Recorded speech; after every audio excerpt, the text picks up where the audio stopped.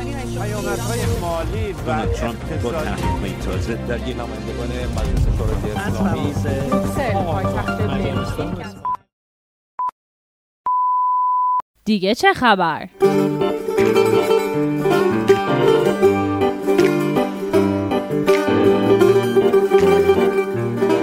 امروز پنجشنبه 24 مارس برابر با 4 فروردین ماه 1401 است و طبق روال هر هفته شنونده خبرنامه هفتگی رنگین کمانی از رادیو رنگین کمان هستید. این برنامه خبری و دیگر برنامه‌های رادیو رنگین کمان رو از طریق امواج رادیویی، پادگیرهای مختلف، اپ رادیو و شبکه‌های اجتماعی دنبال کنید. با هم سرخط خبرهای رنگین کمانی این هفته و در ادامه مشروح اخبار رو خواهیم شنید.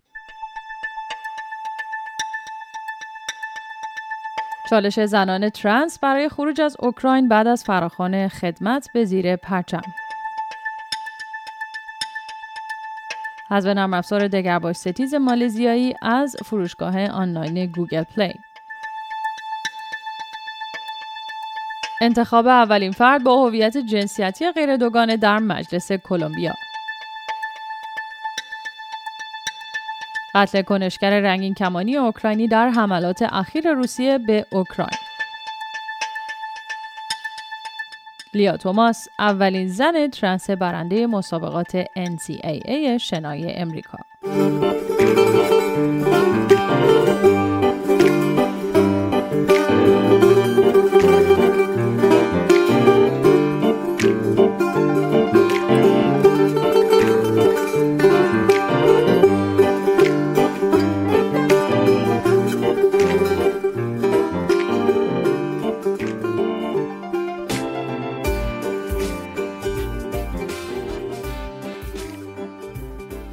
جوان، زن ترنس اوکراینی، موفق شد کشورش رو به مقصد لهستان ترک کنه. اما رفتن به کشور همسایه برای او و افرادی که شرایط مشابه او را دارند آسان نیست. جوان که هنوز موفق نشده نشانگر جنسیت خودش رو در مدارک شناسایی صادر شده در بدو تولدش تغییر بده، هنگام خروج از مرز واهمه این رو داشته که اوکراین در شرایط جنگی است و مردان 18 تا 60 ساله اجازه خروج از کشور رو ندارن و اونها باید در کشور بمانند و بجنگن. جوان میگوید میترسیدم اجازه ندهند که از مرز عبور کنم.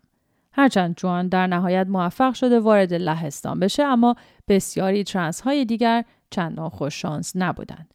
جنبش اقلیت‌های جنسی و جنسیتی در 2 سال گذشته در اوکراین رشد زیادی داشته، اما این گروه در این کشور محافظه‌کار هنوز با موانع زیادی روبروست. به عنوان مثال روند بازتایید جنسیت. این روند طولانی و دردناک که نگرانی‌های بیشماری برای بسیاری از زنان ترنس داره، موجب شده که اکثر اونها با مدارک هویتی که نشون دهنده جنسیت منتسب به مردان است زندگی کنند.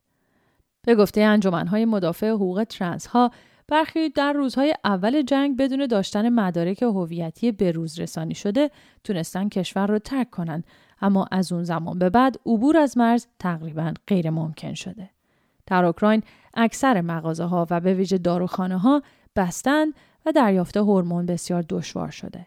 در همین مورد سازمان مردم نهاد آناستازیا تامین داروهای مورد نیاز افراد ترنسی که در اوکراین موندن رو به عهده گرفته. یورونیوز فارسی در گزارشی درباره شرایط رنگین کمانی‌های اوکراین نوشته جامعه دگرباشان اوکراین یکی از گروه‌هایی که در پی تجاوز نظامی روسیه به این کشور بیشتر از سایرین در معرض تهدید قرار دارند. سرویس‌های اطلاعاتی ایالات متحده امریکا چند روز قبل از آغاز جنگ نسبت به سرنوشت این گروه در صورت سقوط رژیم کیف هشدار داده بود. بنا به ادعای دستگاه‌های اطلاعاتی امریکا، کرملین فهرستی از گروه‌ها و افرادی که در نظر داشتن بازداشت و زندانی کنند یا حتی به قتل برسونند تهیه کرده. قربانیان بالقوه این فهرست از اپوزیسیون سیاسی تا فعالان ضد فساد و گروه‌های آسیب‌پذیرتر جامعه مثل جامعه دگرباشان و رنگین کمانی هاست.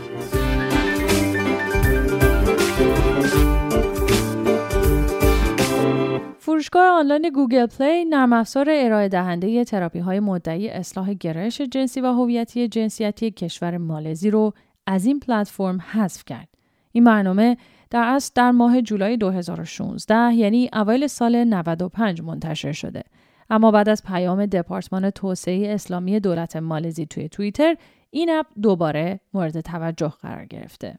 دپارتمان توسعه اسلامی دولت مالزی توی این پیام توییتری ادعا کرده بود که این برنامه به رنگین کمانی ها این شانس رو میده که به حالت طبیعی خودشون برگردن.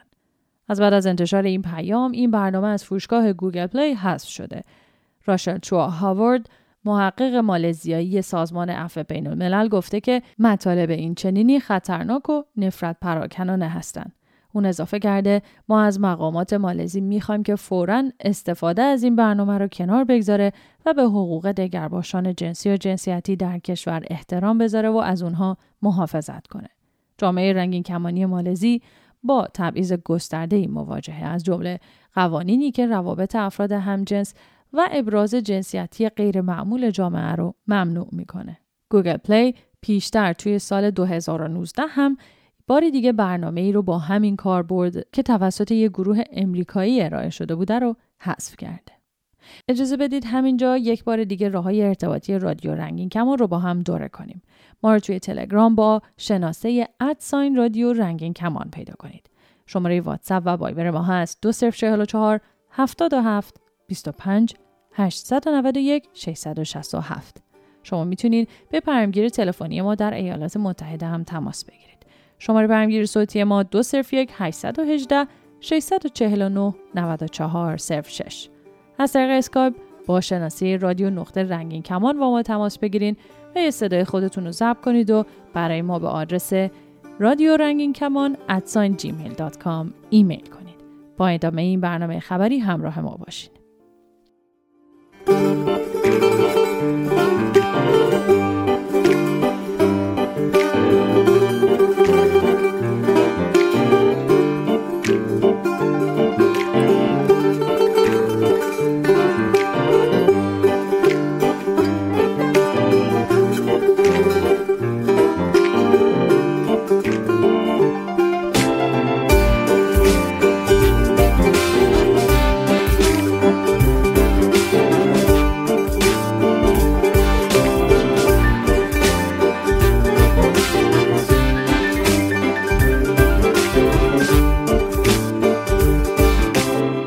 شما اولین برنامه خبری رادیو رنگین کمان رو در سال 1401 میشنوین.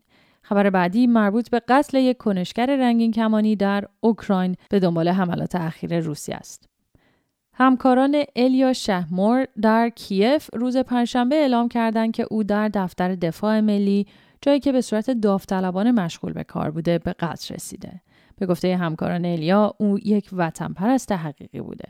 در تمام رخدادهای حامی دموکراسی حضور داشته و با رژه‌های افتخار و راهپیمایی دفاع از حقوق زنان همکاری داشته. اون فعالیت‌های حقوق بشری زیادی داشته و همچنین همکارانش ادعا می‌کنن که اون نه تنها برای تیمشون بلکه برای همه افرادی که به نحوی به گروهشون ربط داشتن الهام بخش بوده. اون بسیار شجاع و قدرتمند بوده و اون رو به عنوان یک قهرمان به یاد خواهند آورد.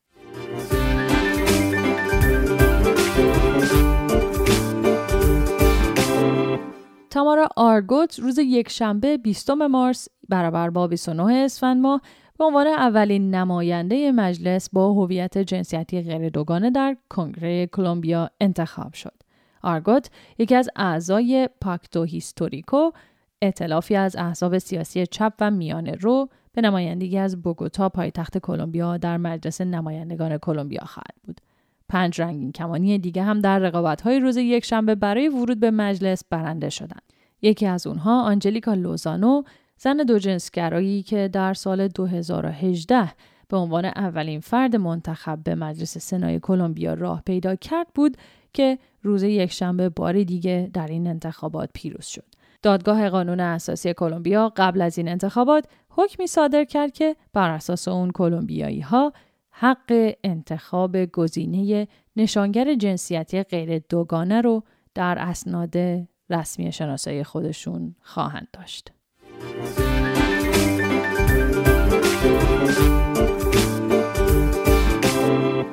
لیا توماس، شناگر زن ترنسی که ورودش به تیم ملی شنای امریکا خبرساز شده بود، حالا عنوان اولین ورزشکار ترنس برنده مقام قهرمانی شنا در NCAA رو دریافت کرده. لیا توماس روز پنجشنبه 17 مارس یعنی 26 اسفند ماه توی شنای 200 متر زنان با زمان 4 دقیقه و 33 ثانیه اول شد. پیروزی توماس و شرکت کردن اون در مسابقات قهرمانی توی زمانی اتفاق میفته که موضوع حقوق ورزشکاران ترنس بسیار داغ و خبرسازه. قانونگذاران جمهوری‌خواه در ده‌ها ایالت امریکا توی سالهای اخیر به دنبال ممنوعیت شرکت کردن ورزشکاران ترنس در تیم‌های ورزشی دختران در مدارس بودند. زمانی که توماس در حال مسابقه دادن بوده، یک گروه 10 نفری از معترضان ضد ترنس بیرون ایستاده بودن و تابلوهایی با این مضمون توی دست داشتن که ورزش زنان رو نجات بدین. اون به خبرگزاری اسپورت ایلاستریتد گفته من فقط میخوام به بچه‌های ترنس و ورزشکاران ترنس جوان نشون بدم که تنها نیستن. اونا مجبور نیستن بین اون چیزی که هستن و ورزشی که دوست دارن یکی رو انتخاب کنن. به این ترتیب به پایان اولین خبرنامه سال 1401 از رادیو رنگین کمان میرسیم. برنامه‌های رادیو رنگین کمان رو از طریق پادگیرهای مختلف، شبکه‌های اجتماعی، روی امواج رادیویی دنبال کنید و فراموش نکنید که همیشه منتظر شنیدن نظرات و پیشنهاداتتون هستیم. تا هفته آینده بدرود.